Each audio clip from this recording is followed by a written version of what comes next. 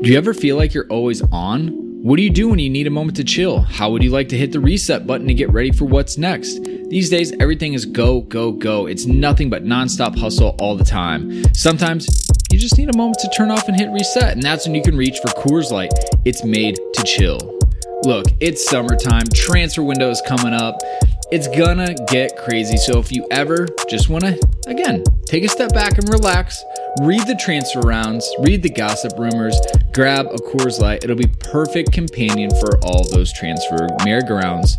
There's only one beer out there that's literally made to chill, and that's Coors Light. The mountains on the bottles and cans even turn blue when the beer is cold. That way you always know when it's time to chill. When you need to hit reset, just open a Coors Light. It's mountain cold refreshment made to chill. Now that it's finally hot in Minnesota, I'm going to be looking for an easy beer to drink, and Coors Light is perfect for that. It's lagered, it's cold filtered, and it's cold packaged. It's, again, made to chill. It's crisp and refreshing as the Colorado Rockies. Perfect for a moment to unwind. And so when you want to hit reset, reach for the beer that's made to chill. Get Coors Light in the new look delivered straight to your door with Drizzly or Instacart. Coors Brewing Company, Golden, Colorado. And, as always, celebrate. All right, so you're listening to this podcast right now, London is Blue. And guess what? We host our podcast on Anchor.fm. That's right. If you're looking to host your own podcast, this is the easiest free way to get started. This got a content creation tool, allows you to record and the podcast right from a phone. That's right, don't even need a computer, but you can do it there too. They'll also help you distribute it, which is probably the most challenging part. You don't want to have to mess with that. They got you covered. You can get it right on a Spotify and Apple Podcasts, as well as any other place podcasts are found. And you know what? You can monetize it too. Make a little cash for sharing your great content with the world. It's everything you need to make a podcast all in one individual place. So you know what? Head over to your app store, download the Anchor app, or head to anchor.fm to get started if you're ready to launch your podcast and make it happen.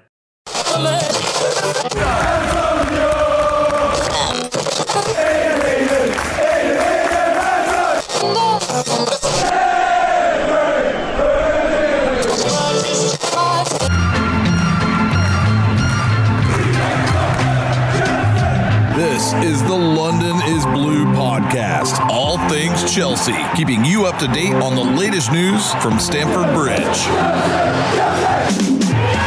Match recaps, previews, presented by WorldSoccerShop.com. It's the London is Blue podcast. Here's your hosts, Brandon, Dan, and Nick.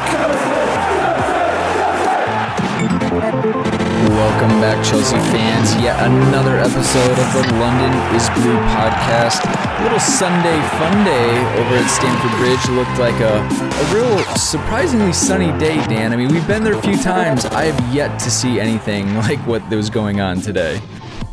You know, I thought it was sunny when I was out kayaking the other day in the beautiful weather we've been having in Florida. And it looked sunnier at Stamford Bridge. And I know, Nick, you actually had a little fun this weekend too, right? Correct. Yeah, we're finally post-winter, which is nice. So yeah, it's been good. Went to the Sporting KC match yesterday. Drank a little bit outdoors. Drank a lot of bit outdoors, and yeah, it was good. So glad to see that our colleagues across the pond are enjoying some sunshine. I know.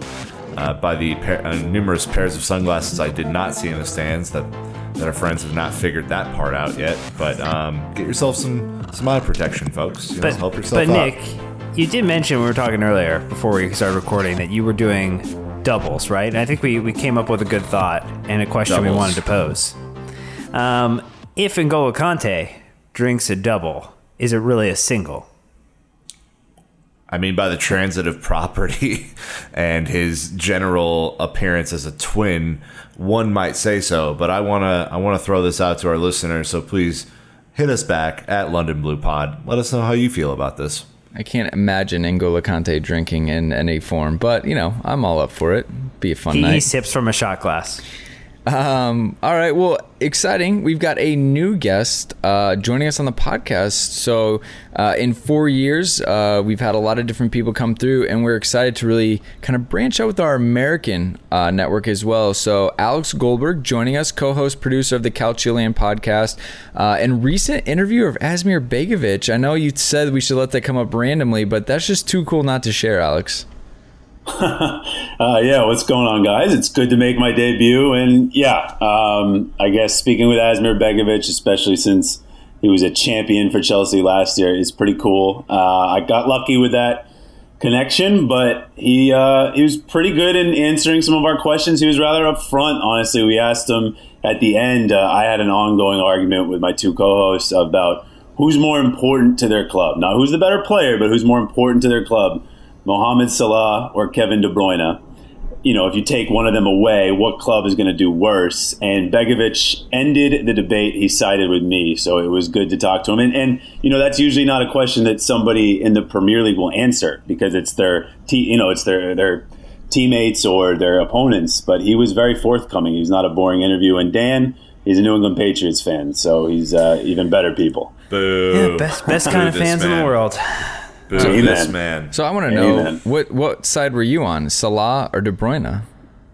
I was on Mohamed Salah. After today, 100%. So after today's performance, let's not reference today's performance from Salah, but this season, he's just been his statistics speak for it. But once again, my argument wasn't necessarily statistics. My argument is more based on the fact that Manchester City, sure, De Bruyne is unbelievable and a lot does go through him, but they are so deep. They have like two starting units offensively that if you take De Bruyne out with Pep Guardiola, he'll figure out a way to still score. Liverpool, it was just so clear that even though Salah starts on the right, everything goes through him. And one of the people I was arguing against said, well, no, De Bruyne is a central guy. Salah's on the side. And I was like, no, you can still have everything run through you, even if your position's at left wing or right wing. And we know that when Hazard's at his best. So I went with Salah. Yeah, Man City's bench and the amount of firepower they have from all different places is completely different. Liverpool were skin and bones today, and we'll get into that a little bit.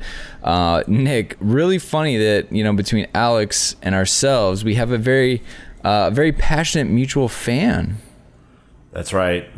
If this were LinkedIn, we'd have a mutual connection, and that would be Marv. Marv's been a long-time listener of our show. Shout out to Marv. We met him about this time last year, so good to see him pop up in the feed today. And Alex, you've interacted with him as well, so it's good that we have a mutual person to either agree and or disagree with. Yeah, well said. Marv is he's a loyal. I know he's a loyal fan of your podcast, and he certainly is always commenting on any tweets I may send out. Sometimes we don't always see eye to eye, but honestly, you guys know this on Twitter, it can get downright nasty. And Marv, with me has been respectful. I've wanted to rip my hair out sometimes with some of the players he likes and Willian and Bakayoko, but no, Marv is great on Twitter. He's at Marvito Dude, just to give his handle. He's just keeping you honest, Alex. No, he keeps me on my toes. I can't tweet complete nonsense or he'll definitely call me out on it. Yeah, it is good. Dan, we also have another iTunes review. This one from outside the Chelsea family. Outside the Chelsea family, but again, we're getting people who are nameless heroes. So salute to you for some 5-star reviews, up to 288 in the U.S. store and rising across the rest of the world and other various iTunes stores.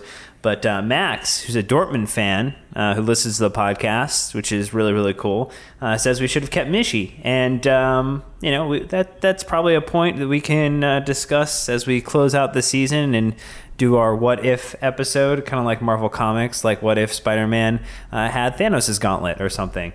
But until then, just thanks to those leaving 5-star reviews on iTunes, and we'll always throw you a shout out at the beginning of the episode if you do. All right. Fun little post here to kick off the pod before we really get into it all, from Ugo posting in our Facebook group saying, what do we all make of this? With this victory, Antonio Conte handed Jurgen Klopp his first defeat against Chelsea since the former Dortmund manager's arrival in the Premier League. It was also Chelsea's third win against top 6 opposition this season. All 3 games won by a 1-goal margin, all playing in the 3-5-2 formation. Nick, it's obviously important to have a really good record against the top 6. I wouldn't have thought that the top 4, essentially, that we would have had that many victories, especially since apparently Conte can't beat Arsenal. Yeah, that's so strange. But if you think about, Liverpool have been everybody's darlings, the team that are fun to watch. And, City ran away with this thing so early that I think everyone wanted to focus on something else, and that something else has been Liverpool. But in the 2 matches we played them this year, I mean, it's been really, really competitive. 1-1 draw away and a 1-0 win at home. And I will say that, when Conte's back is up against the wall, the 3-5-2 seems to be his preferred formation against kind of high-powered opposition. So interesting to see that, but it's a really good shot by Ugo. So I just wanted to give him a quick shout as we enter into the meat of the pod. I think we're definitely going to dig in a lot on that 3-5-2 formation as well. But before that, obviously, Nick, we do always thank our presenting sponsor, World Soccer Shop. Fun little World Cup theme going on right now as people get ready for it. That's right. So the World Cup is coming up June 14th. It starts. So World Soccer Shop is doing a Round of Russia bracket challenge. So if you go to roundsofrussia.com, this is basically going to help you select your kid or your team, since our beloved U.S. men's national team are not in this year. So support us. Go to roundsofrussia.com and get through it. It's awesome. I love the fake ad we got here as well from Instagram, Chad_Pierce, saying, how sexy did Hazard look sporting that deep V-neck today, Dan? I mean, shout out to Nike. World Soccer Shop? I mean... Yeah, I mean it's a good option for next season, right? The kits haven't been they're leaked, but they're not fully released. Good opportunity to take what was on display today and come up with a little V-neck option. It's apparently all the rage when you go up against Liverpool defenders who can't stop you. I have to say, Graham Lasso did actually have a really witty comment during the broadcast today, where they were talking about how deep that V was, and he's like, if Eden Hazard went and found his winner's medal from last year, it would kind of fit that gap nicely. So, I like that comment. I think it was good. And it obviously showed that there's no amount of grappling and or wrestling and or suplexing that could stop him today. All right, well, here we go. Match review time. Took on Liverpool in the Premier League. It was at Stamford Bridge, and it was this Sunday, May 6th. Blues won, Reds nothing. So, correct score predictions on Facebook. We didn't have any, but thankfully that's not because no one predicted. It's because everyone said that we would concede a goal, and I love that we were all wrong on that. So we'll go down together, and I'm sure everyone will be happy about that. But Dan, go ahead and run us through this 3-5-1-1 lineup on the day. Yeah, Courtois between the sticks. We had the wonderful back three of Azpilicueta, Gary Cahill playing centrally again next to Rudiger. You had Marcos Alonso and Victor Moses in the wing-back spots with a midfield three of Fabregas, Kanté, and Bakayoko. That was the surprise mark there. And then you had Eden Hazard and Giroud kind of playing together up top. And you know what? They played so well that these substitutions did not come until way, way late, when you basically got courtesy minutes for Willian, Pedro, and Zappacosta. The big kind of question mark on this was initially Morata was not in the lineup. Comes out before the match that it's due to an injury sustained at the training ground, and then post-match comments indicated that he would be available and in contention for the Huddersfield game. So maybe not a performance-related issue, just a owie issue. Yeah, pretty crazy when you look at the possession stats. Chelsea at 31%, Liverpool at 68%. But we had 4 shots on target to their 5, our 12 total shots to their 10. I mean, obviously Liverpool dominated the match, I'd say for the most part, Alex, but Chelsea found a way to be effective, when they went forward. They found a way to still get, limit Liverpool, but, find something at the other end themselves. No, they really did. And as many times as Chelsea has gone out with a 3-5-2 this season, and I know it doesn't sound that accurate because lately they have not been playing the 3-5-2, but we got to remember in the middle of the season, they were trying that a lot, especially when they were going up against the better oppositions. And, I want to pat them on the back because it really was a team performance. And they should know how to, quote unquote, suffer with the ball by now. And they did. You just read the possession stats. They clearly did not have the majority of possession. That was Liverpool. And if there's one thing that Eden Hazard can do with anybody, it's counter the ball. But I got to give it to some players that I'm normally hard on. Marcos Alonso, who comes back from his suspension. I think many fans still wanted Emerson in there because he looked great. Marcos Alonso was good going forward. He was pretty solid overall. Victor Moses, another player I'm hard on, he was really good. He was not just his assist to Bakayoko, but he had some bursting runs that kind of remind you of Willian when Willian's in form. And of course, when you have those three midfielders in the middle, Bakayoko, Conte, and Fabregas, they all can kind of do one thing or multiple things. And Bakayoko had maybe his best game in a blue shirt, maybe at least, one of them. And Fabregas, he just has a lot more freedom in the 3-5-2. So, I still roll my eyes when I see that type of a lineup because I know it's a lot of suffering and it's just not aesthetically pleasing. But when Hazard's in that form, it's always aesthetically pleasing. So, yeah, not a lot of possession, but still plenty of excitement. And, most importantly, it really, there was not a weak link, guys. I am very famous for being, not famous, but anybody who follows me knows that I'm pretty negative. I will even turn the best game into somewhat of a bad situation. But, even Gary Cahill had a good game, which makes me cringe. So it was a good team win. All right, you're starting to steal my thunder, so we're going to have to cut you off there because there's a lot of spoilers in that. Anyways, Nick, 32nd minute, the only goal of the game. Olivier Giroud assist Moses. Thankfully he got the assist to really seal off what Alex said was a very positive day for him going forward.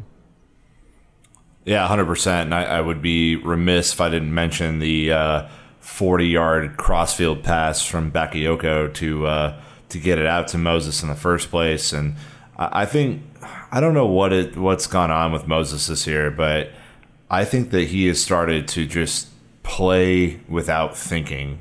And there have been times this year that I think he's been, thinking too much about his positioning or tracking back, and he's just let it go recently, and it's been great. Accurate cross, got a little bit of a deflection on the way in, but then, meaty French forehead, Dan just plows it in, and it was like the 20th minute on that Chelsea really got into the game for me, and that was the culmination of a lot of hard work.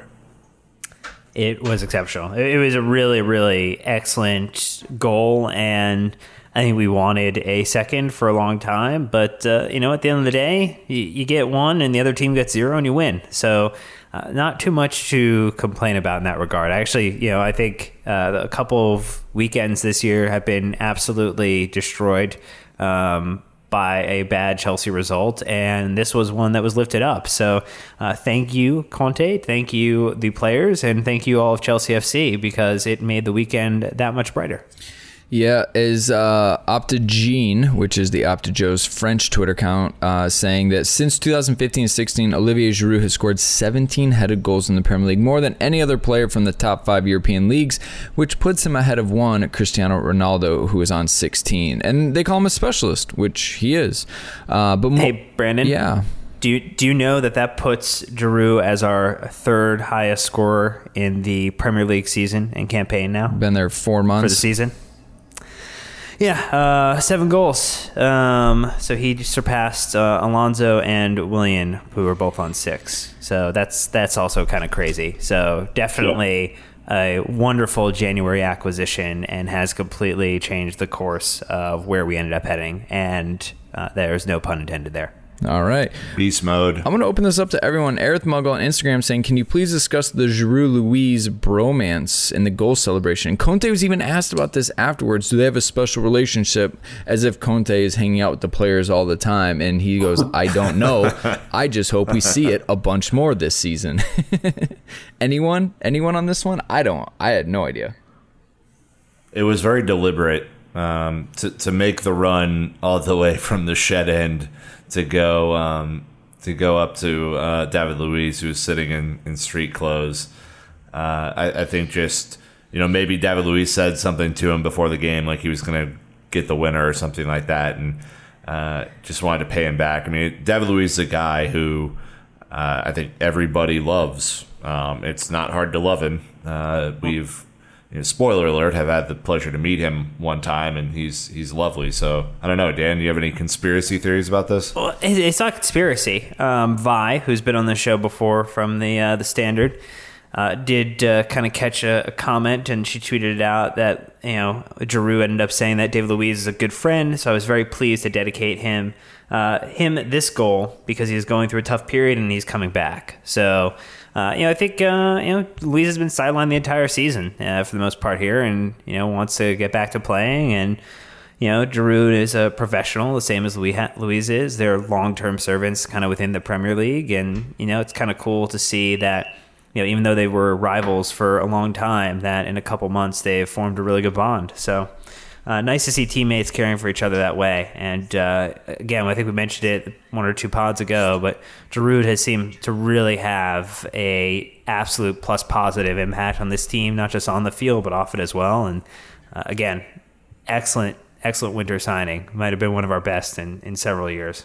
Well, let's hope we see plenty more of it. All right, first question up is about Bakayoko. Obviously, why not? He is handed another start. Conte with the 3-5-2 of late, Alex. Lots of fans have written him off ever since the beginning.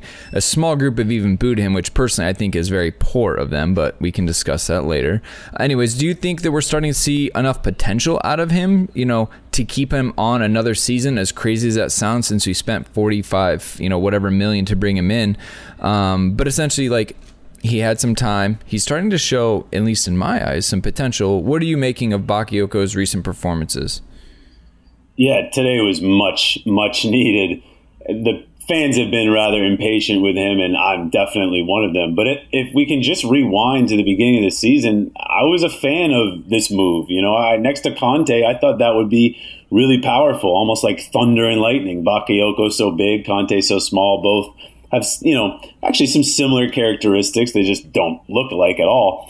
I thought there was a lot of potential for it, but, he looked clumsy right away and no confidence. And a big thing, guys, was, and it's kind of a question back, but, did we rush him? Was he rushed in the beginning of the summer or at the end of the summer because there was a knee injury there? Yes. But, I think he was rushed because there just weren't that many players available anyway. So, I just don't think he started off on the greatest foot. And I'm not sure Conte did him the biggest favor. But you know what? They have to keep him another year just because they did make that commitment. And I do think he'll have more confidence next year. And, if the coach does change, it goes to someone else. I'm not even going to mention people, but I feel like he could be good in a 4-3-3. And today you saw a 3-5-2, which means 3 central midfielders kind of. So I've been hard on him, but he was solid today. That pass, as you guys said, was really impressive to Moses. So I think it is enough to keep him for another season.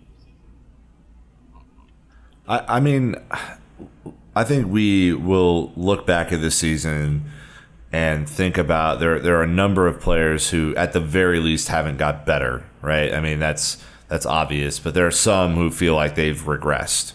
And unfortunately, a couple of those players are players that we brought in to help the team be deeper or better and or replace outgoing. So Bakayoko is one of those guys, and Morata is another one of those guys. And at the I don't think Morata's regressed maybe as much as he's kind of stayed stagnant. But Bakayoko felt like he couldn't even pass the ball to a teammate at points this year.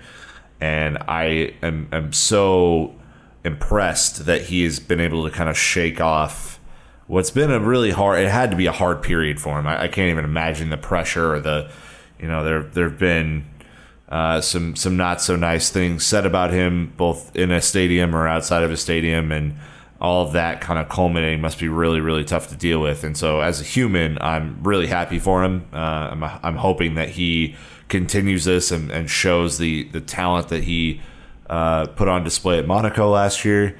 And then, I think when you focus on this performance today, there didn't seem to be the fear, Dan. Like, he didn't seem afraid. He wanted to get the ball back. He wanted to make the simple play to his teammates. And I think it's just a way for him to build confidence and hopefully, spring forward into next year. I think the best thing he did the entirety of the game was every time he had the ball, he was looking to distribute it to Hazard. Like, his first pass was playing it to Hazard. And you know what? Like, it sounds like simple and like just super stupid simple. But that has to have been something that they've kind of just drilled into him from like a training perspective, and the idea like, hey, if you get the ball, you need to give it to someone who can kind of play it forward for you. Like, don't be the driver. Don't be the person who has to carry the ball all the way forward. Just get it to the man we pay obscene amounts of money to go change the game, and you do the job that you're there to do. And I think different than what we saw earlier in the season where he would try to carry it forward into the box, make the run in. Like, this was a very disciplined performance from him, and I think speaks to a little bit of an evolution where the mind and the body are working together a little bit more. And I'm excited. I think it gives you hopes of what can be. And if you think about, Conte and maybe Loftus-Cheek and Bakayoko working together in some kind of crazy midfield tornado, that's exciting to think about next season. Absolutely. I've always held off on Bakayoko, not always patiently waiting, but it, for the most part, felt like he will come good eventually. Really interesting stuff. Adam or at ATFoot14 and at Lucas _ all asking what we're thinking about Bakayoko. Zanosaurus even saying, is he our X factor? Only if he delivers, obviously.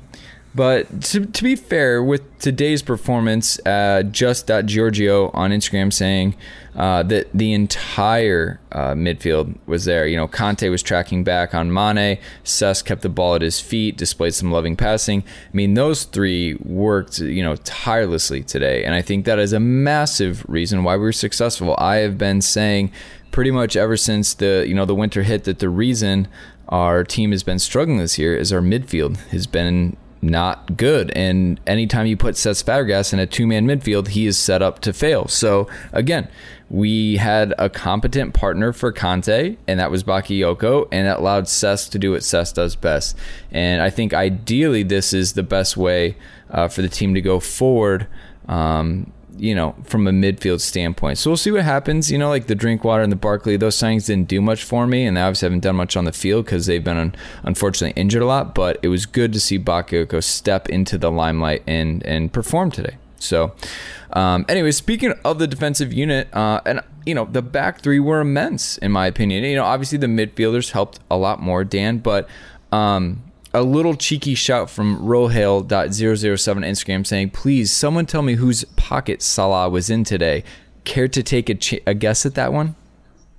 Hashtag hustle, a.k.a. Tony Rudiger. And, he obviously have a little bit of history. They know each other from their Roma days. But Rudiger was an absolutely dominant force in this match. And I mean, look, we'll get to the man of the match poll later, but if you put anyone other than Rudiger, you're dead to me. I just Thanos snapped, and you're all gone. So he had his best performance in a Chelsea shirt.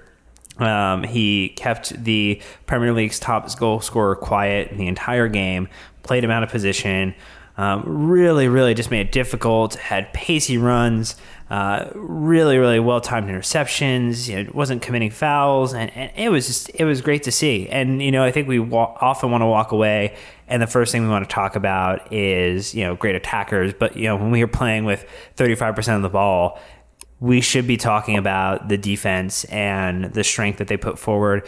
Cahill had a strong game, and Azpilicueta also offered some of that too. And I would actually say you can factor in more so, I would say Alonso, definitely Moses was getting a little bit more further forward, was playing more in an attacking kind of position. Alonso, from a defensive responsibility standpoint, was doing a really nice job too, and that was shocking to see. And I don't know about you, Alex, but I was shocked that we played this well and this cohesively against the best attack. I think maybe a little bit fatigued coming out of their midweek match, but ultimately maybe one of the best defensive performances this entire season outside of the Atletico Madrid match. Yeah, no, it honestly, it really was. And I think it helped, though, that Marcos Alonso comes back, and I think he finally felt a little pressure. This is a player that clearly Antonio Conte loves. It seems like while even people like Eden Hazard would sit, Marcos Alonso would almost never get a rest, and we were wondering, why did we buy Emerson? And now all of a sudden Alonso gets suspended. Emerson plays pretty well. I don't think it's a coincidence that Alonso had a very good game defensively today, because he must hear it. He knows that people probably call him a free kick merchant. He probably knows these things, and he was really good. As you said, Rudiger was phenomenal. I mean, he knows Mo Salah from Roma, and Rudiger has such attitude and heart, and I'm not a huge Gary Cahill fan, and I hate that Cahill wears the captain's armband, but he was good today. But honestly, like, Rudiger is a future captain, in my opinion, the way he just leads out on that field and his energy. And, Cesar Azpilicueta is always good. And, Moses was good on both sides. So, Antonio Conte can teach defense, and today they really showed up. Maybe fatigue was a part. You did mention fatigue for Liverpool, but nonetheless, yeah, that was one of the best defensive performances from that unit that I can remember this year. Fun fact from Mike, a producer here, saying people forget that Rudiger is clocked at the 4th fastest 40-yard dash in the Premier League. Wow. I mean, that makes sense, because honestly, halfway through the year, he was maybe second or third best on the team at surging runs. The game would get stagnant, and then all of a sudden Rudiger is just like, screw this, and he goes on a bolting run, and it's shocking how fast he is. Mm-hmm. Well, we talked about the idea of, like, we're going to look back retrospectively at this season at the end of it, and we're going to be talking about Rudiger and Giroud as some of the best signings we made when we spent, over 100 million pounds on Bakayoko Morata, and those are the two that we, if we had been, challenging for the for the title, would have been the two that you would imagine we would have talked about. And I mean, that to me, that is also not just players playing their job and doing it well, but I actually think, Antonio Conte is, heading in a different direction. He and Chelsea will diverge, a la Fast and the Furious, Vin Diesel and Paul Walker. Jesus. But they're going down different roads today. Yeah. Come on. But ultimately, like, this was one of the best coached games we've had this season too. Like, the game plan was perfect. Yeah, there was initial 15 minutes in the match where you kind of felt a little nervy. Liverpool was getting way too much of the ball, and the defense wasn't settled in the game. But then the switch flipped. We started playing the right way. We ended up getting the goal, and we put in a full performance. And he was animated on the touchline. He was gesticulating. He was getting in the face of the fourth official, Craig Pawson. The memories of Burnley are coming back to haunt him. And it was great. It was great to see that he was up for it, that the players were up for it, and it was a total team execution. It was great. Loved it. I will say this. I think Alex makes the point that I want to accent here, because before this match, Rudiger was out in the press talking about how this, if I get the chance to play Salah, it's going to be a great challenge, and I think I have the speed and stamina and awareness to keep up with him. And I think that attitude and that just, like, I don't know, it's just that swagger to say, like, all right, top goal scorer in the Premier League, bring it. Like, let's go. I think I got you. And he definitely did today.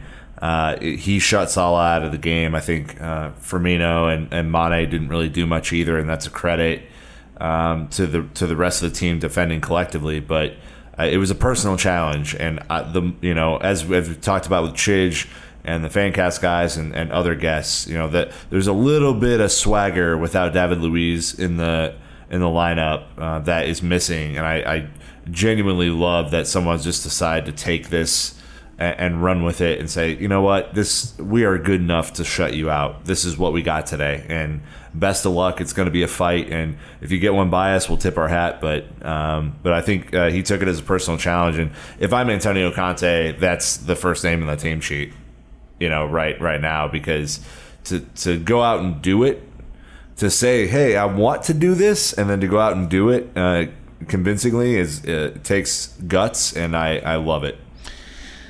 Well, I think that you guys definitely set it up really well to talk about Gaza, Gary Cahill, and kind of the day he had today. I thought that he had what I would consider a true captain's performance. I thought that Aspie was right on his heels, though, as far as, at one point Aspie was coming all the way to the left side to clear something up. His tackle going towards the goal on Mohamed Salah towards the end of the game to break that up. Obviously, his not own goal touch that very easily could have been at the end. All of these things between Cahill and Azpilicueta, I mean, those guys just put it all out on the line, Nick. And so, I don't know. I mean, I guess, what did you make of Cahill's performance today? And obviously, Azpi is deputy. I think everyone's been feeling a lot of pressure, and Cahill should be feeling the most because he's the captain and he's the guy this year who's been responsible for a lot of errors. You know, I don't think anyone, you know, if he were standing right in front of me, I don't think he would deny that. And he's usually really, really good about coming out in the press and saying, that's on me. That's my fault. It's not the manager's fault that I screwed up or that our back line couldn't communicate. That's on me. And that's a stand-up kind of guy. You want that out of your captain. You want to lead by example. I think what we're maybe missing with him is a little bit of that, you know, what Rudiger had today, which is that little bit of just fight and a little bit of just swagger to say, like, yo, I'm still one of the top defenders in the Premier League. I have won everything. You know, there's nothing that you're going to show me today, Firmino, that I haven't seen from any litany of Premier League strikers in the past. And you know, I'm playing a little bit out of position in the pivot or in the sweeper role, but like I'm going to be all right. And Dave is kind of the same way. They're both really, really, truly stand-up guys. The thing I will say about Cahill and his performance today is he threw his body in front of 2 or 3 shots that I can't imagine felt very good, Alex. This is a guy who does have that Terry level of commitment in front of goal, and I respect the hell out of that. Yeah, honestly, you know, people who have been following me on Twitter for a while will never believe this, but when I first started loving Chelsea, I actually loved Gary Cahill, and it's because of things like that. He would always... What? No, I know. I called him Gare Bear. I mean, it was ridiculous. Wow. Yeah, no, I know. It's hard for me to admit now, but yeah, that's 180. That certainly has turned around, but I can't lie. The one thing he's always done really well is what you just said, Nick, and that's he puts his body on the line. He has taken more balls off his head, his chest, you know, his private area. Like, he will do anything to block a ball, and I respect that. I do. And, you know, I think you also hit the nail on the head with saying that a lot of people are feeling pressure here on the defense. Gary Cahill, of course, knows that he's been under fire for a while. You know, Azpilicueta really speaks for the team often, or at least like on social media he will. And, you know, I think Dave thinks of himself as the captain, at least like respectfully. So he knows that, he needs to get everybody together. And then we already talked about Alonso feeling like he had something to prove. And, you know, Cahill probably has the most to prove. You know, you said it. He's been really bad overall this year. He really has. And I feel like things have really snowballed with him, which has really surprised me because, you know, it's one thing for Bakayoko to get down on himself. He's younger. He's new to the Premier League, and things can really snowball. I mean, it even did with Morata this year, another younger player. But for someone like Cahill, you know, he wasn't great last year either. You would think that at this point, bad things wouldn't snowball with him, at least, definitely mentally, and it has this year. But this team has kind of been handed a perfect resurrection plan in terms of that they still do have a chance for Champions League football, and so many of them also need to prove that they're good enough for the team next year, and Cahill is at the top of the list. He was impressive today. I don't know if you guys love who scored in terms of always going to it. I can be a stat geek, but he had a 7.6 rating. Like that's high, especially for a defender. That's really strong. We've had problems with who scored this year. However, I will say I think their ratings in this match are pretty dead on. Yeah, we go to them quite a bit for some different things. Usually when it fits my argument, I mean, that's when I use stats. No. Same. Great work there. Well, the same great thing is work. like, I mean, statistical proof. Here's the thing. Like, you want me to, do people want to hear that Cesc Fabregas and Bakayoko were tied for most tackles today? With then Azpilicueta, then Eden Hazard. Like, N'Golo Kante is tied on 2 way down the list. You know, people to blasphemy. Like, there's no way you're stuck in the stats. And I'm just like, guys, it's right there. You can agree with it or you can ignore it. But, you know, talking about Cahill, I think that he definitely gets it. He knows the situation. It's really interesting to kind of hear what he has to say about the fans. So this is a quote he had in an interview with 442 recently saying, quote, "I'm sure the club bought me at this stage to be a squad player. For £7 million and the fact I'm English and qualify for homegrown, 100%. You don't have to be a brain surgeon to realize, okay, they brought me in to be one of 4 or 5. That's the feeling I got when I came here, but I can remember how determined and hungry I was to make this a success. The majority of Chelsea fans have been unbelievable to me, but there is maybe an element of 5% always thinking, got the next best thing in or move him on. I can feel that in certain percentage." And so for him, he just talks about every time there's a new signing, they're always, all right, move on Cahill, JT, they're, hey, he's the captain, even though he's not playing. Cahill's just, filling that role because we need someone. He gets it. He knows what's going on. And I think that the fact that he will come in and put himself in front of stupid shots that no normal person would, or the fact that, he's playing way out of position because he's with JT, right? He was a right center back. Now he's playing left center back. Now he's playing sweeper. And yeah, he's not the most talented one on the team, but today when he steps up and does a really good job, I think this is our chance to applaud him, and that's all it is. So before all the Gary Cahill haters come flooding our Twitter feed, just know that you can appreciate him after a performance like today. That's kind of where I'm at. So I am shocked that he only said 5%. I mean, I think he's being nice.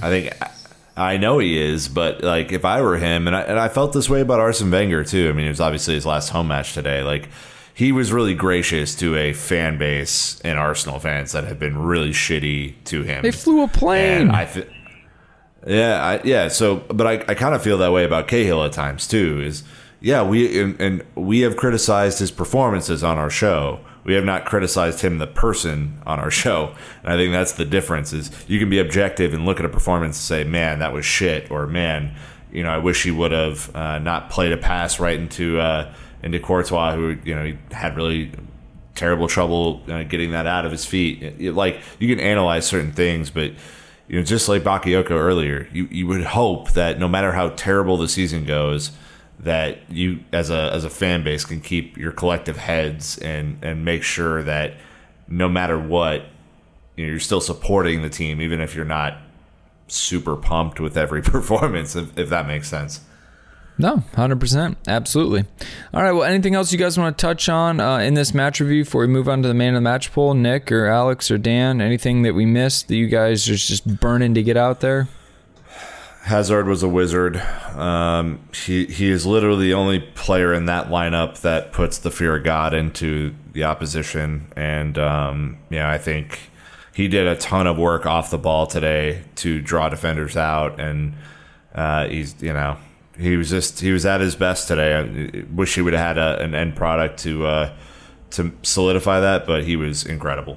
Yeah, I'm glad you said that about the end product, though, and absolutely that would have been nice. It always would be nice if you could get a goal or assist, but this, and you guys know this is the classic type of day where he really bossed it. He really controlled the game offensively, but some simplistic fans will say, oh, he's overrated because he didn't score or assist. But today was that classic game where everything went through him offensively, and yeah, he has a high amount of dribbles completed, which is nice. And then people could say he's a dribble merchant, but no, he's creating opportunities left and right. He's doing so much hard work because look around him. There's barely any other offensive players around him.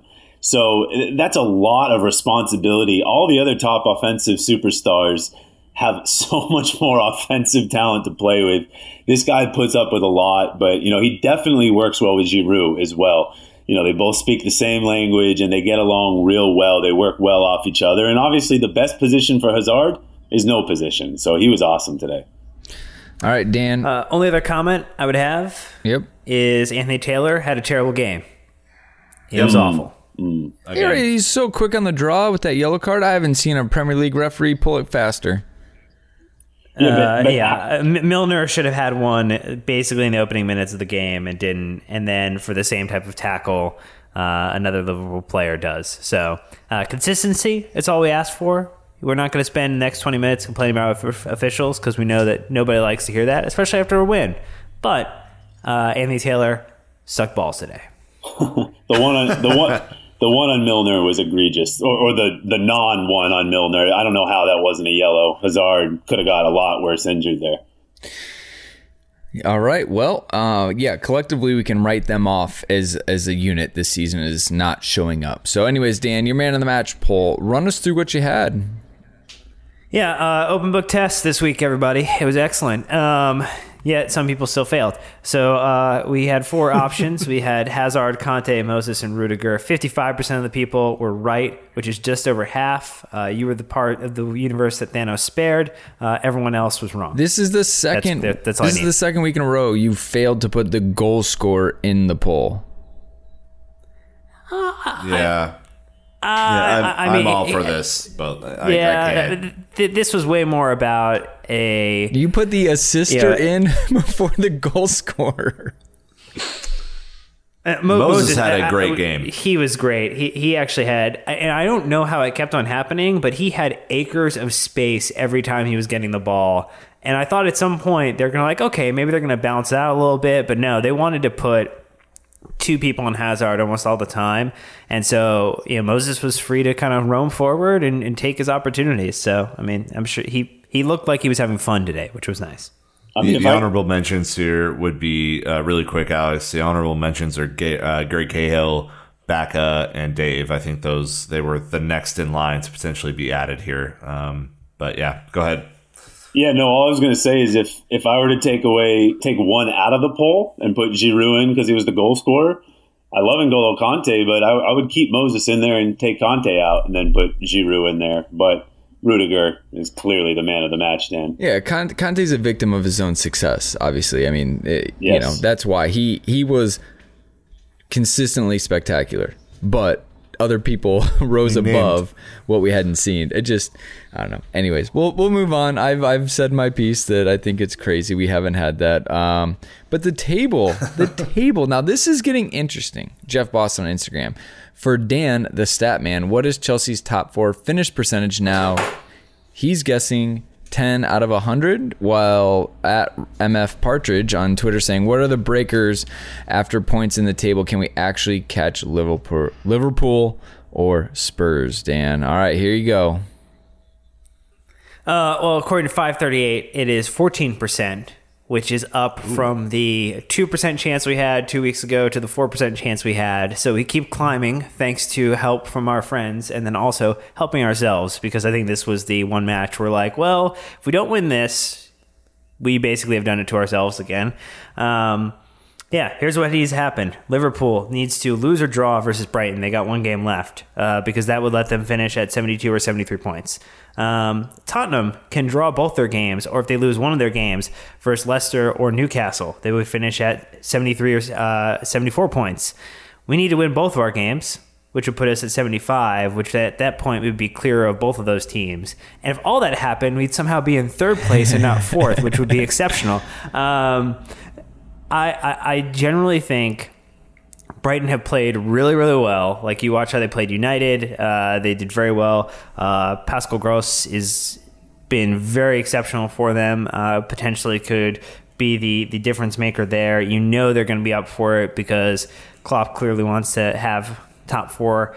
Tottenham are the one who have struggled a little bit more. And look, we helped Leicester not too long ago against Spurs.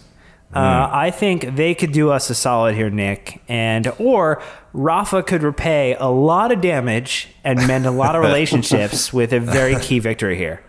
The problem with both of those statements are that both of those teams have been playing like utter shit. And I think that I still don't think it's going to happen, but I would think that Brighton would be our best chance just based on form. I have to think, being a realist, there's just no way that both of those teams are going to drop more points. I mean, it's so hard to imagine. If it does, we'll do some sort of giveaway or go crazy or something on the show, but let's not set ourselves up for disappointment. Let's be happy if it happens, okay? Like, can we all agree with that? Well, I love the optimism going into today's match. Like, the Chelsea fan base, it hasn't been all sunshine and rainbows this season, but it's good to see. And that's just Alex, That's But it was good to see everyone optimistic after the results yesterday to come out and cheer the team on and get after Salah and even Solanke when he came on. It was just good. It was good to see everyone rally together, rally around the players. The players showed up, Conte showed up, and it was good to see in a difficult season, to put it lightly. So as the table stands, obviously Dan broke it down. Chelsea are in 5th. Definitely have a shot of getting to the top 4, although it's not down to us just winning our games. It does come down to other teams dropping points. So anyways, let's go ahead and move on from our match review to a few of our social media questions. But real quick, Nick, the new Chelsea kits will be coming to World Soccer Shop very soon. That is correct, Brandon. You read my mind. How did you know? So worldsoccershop.com will have everything as it's released. I'm sure that you guys have all seen the teasers of what all 3 kits will look like. Because we're on a normal kit cycle again, this should happen in the next week or so. If you're, just spoiler alert, that should happen. So we will have something ready for that when it does. But go to worldsoccershop.com when they do drop. Use the code LondonPod for 10% off your entire order. Think about customization or shipping or whatever you want to add to your order, and get it done, because they are soon to be officially released, and we can start anew with a new kit. All right. Well, as we get into social media questions, I think this is the right time, actually, Dan, to talk about the massive successes that Chelsea as a club achieved this past week. Obviously, with the Chelsea ladies winning the FA Cup and the Chelsea youth boys winning an unprecedented quadruple at Man United. Yeah, Jody Morris's team continues to be one of the most impressive youth sides with their quadruple win. Just absolutely exceptional. And then Emma Hayes and the ladies continuing to play wonderful, wonderful football. Shockingly, actually not shockingly, someone decided to leave a go back and make me a sandwich comment on Instagram on our posts, congratulating the ladies. You probably are the person making the sandwiches that they go out to eat and buy with the massive paychecks that they get compared to yours. So you know what? You support Chelsea, you support all the teams, and you should be so lucky to know that your youth team and your women's team are champions. The shouts directly here, and I think we'd be remiss if we didn't mention a couple of players, would be Fran Kirby, who has been unbelievable for the Chelsea ladies. She's just lit the league and the FA Cup on fire this year. And Callum Hudson-Odoi, boy, oh boy, is he going to be fun to watch. And genuinely hope we don't screw this up with him, because he's just, if you have been lucky enough to catch any of the youth matches for the FA Cup or for the league on Facebook Live when Chelsea streams them, or the ladies matches as well, I mean, you'll see both of these players just a cut above, and certainly want to get Callum Hudson-Odoi more minutes in the first team and really some great experience, because he's electric. And I mean, the future there, Alex, is a big one. Oh, I am not bashful about my love for Callum Hudson-Odoi. He is, all you need to do is watch him once, and when he has that ball, you kind of move to the edge of your seat. You really do. He is so electric, so dynamic with the ball. You said it. He doesn't really belong with everybody else he's playing with. He really is a cut above. It's like, you're in high school, you're a freshman, and all of a sudden there's this guy who's got a beard and he's 10 feet taller than everybody. That's Hudson-Odoi. He could have done a loan. He really could have this year, probably somewhere else. But how can you argue playing for the Chelsea youth team at that age? He's still so young.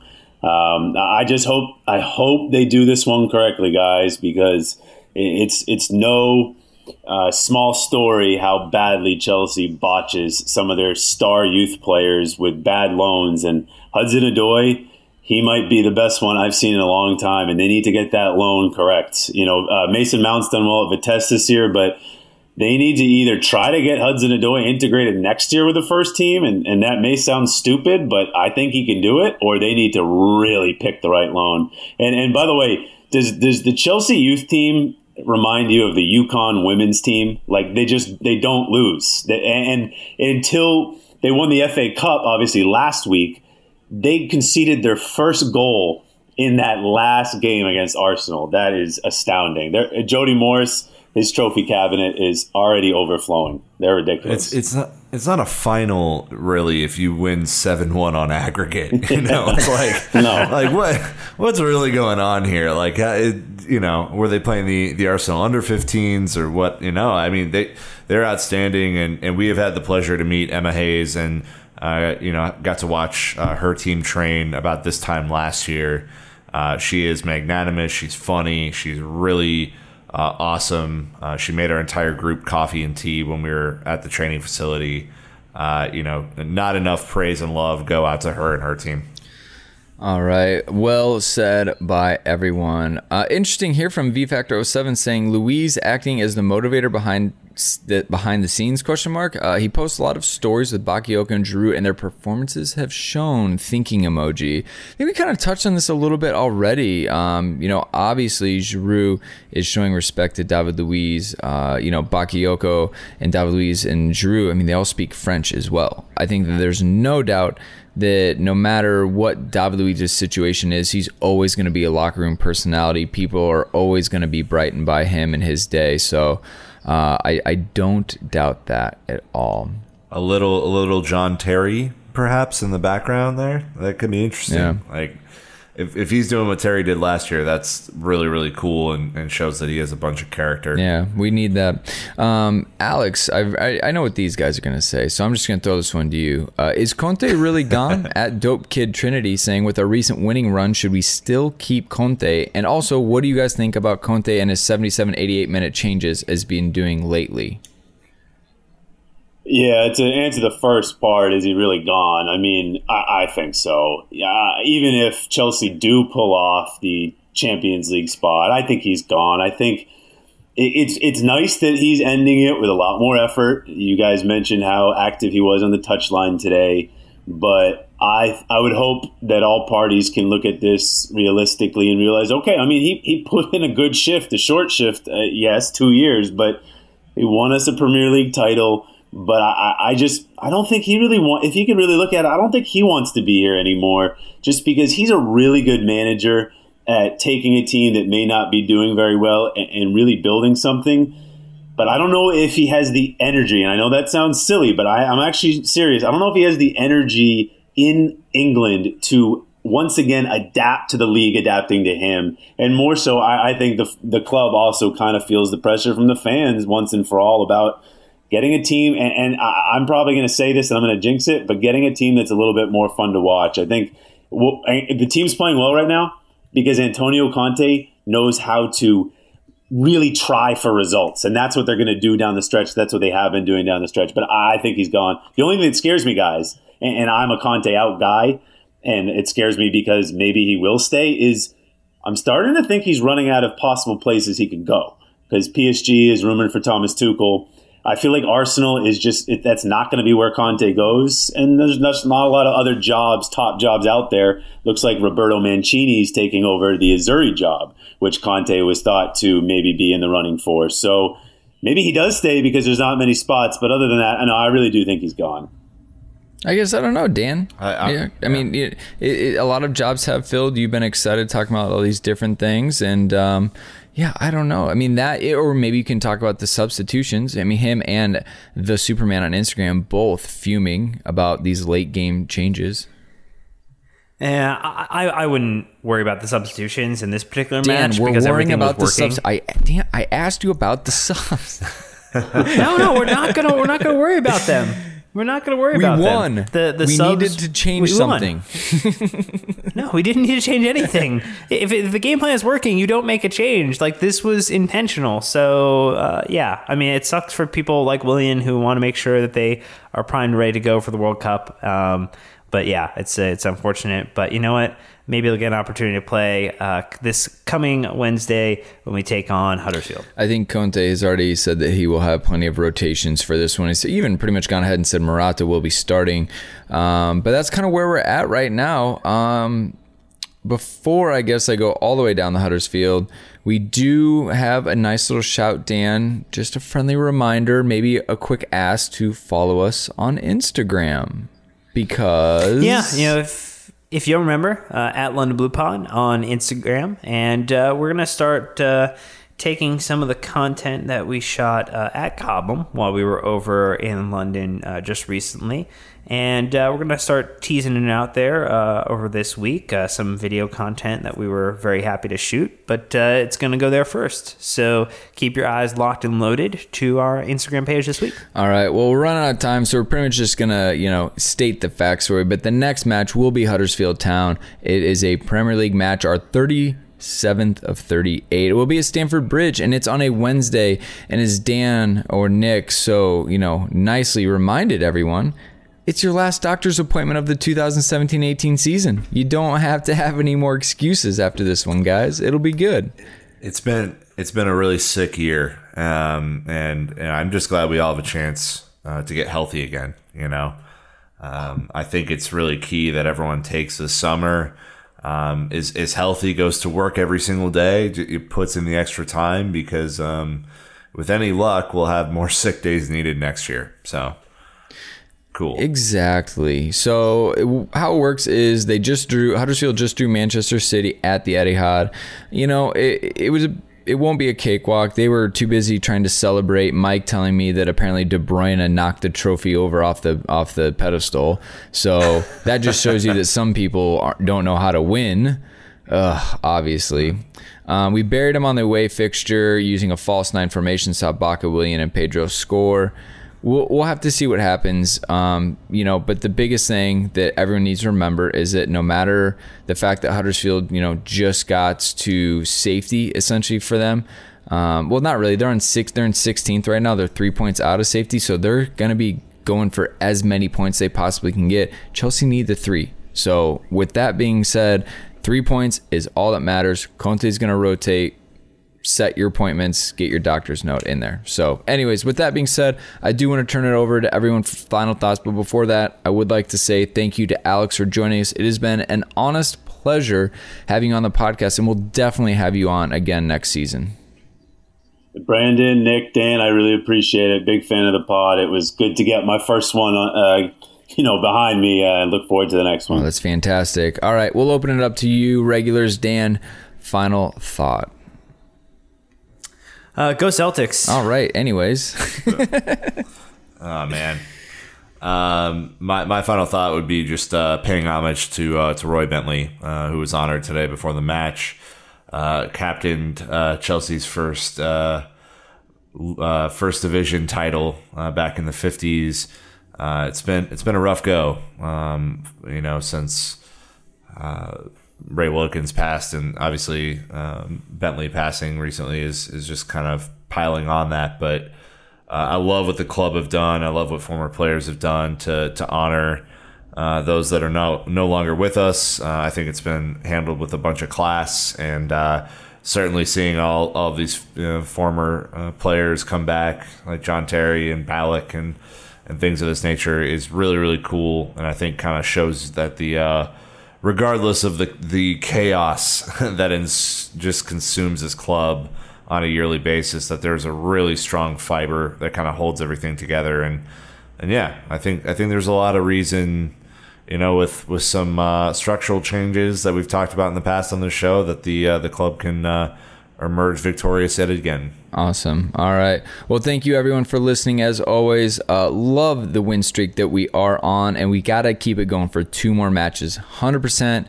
points maximum from these matches. We'll go out and get it, see what the boys in blue can do. But that's it from us. So until next time, Chelsea fans, you know what to do. Keep the blue flag flying high. If you don't want the conversation to stop, Make sure to follow the London is Blue podcast on Facebook, Instagram, and Twitter. And if you want to support the pod, you can leave a 5-star review in iTunes or donate on patreon.com. The London is Blue podcast, presented by WorldSoccerShop.com.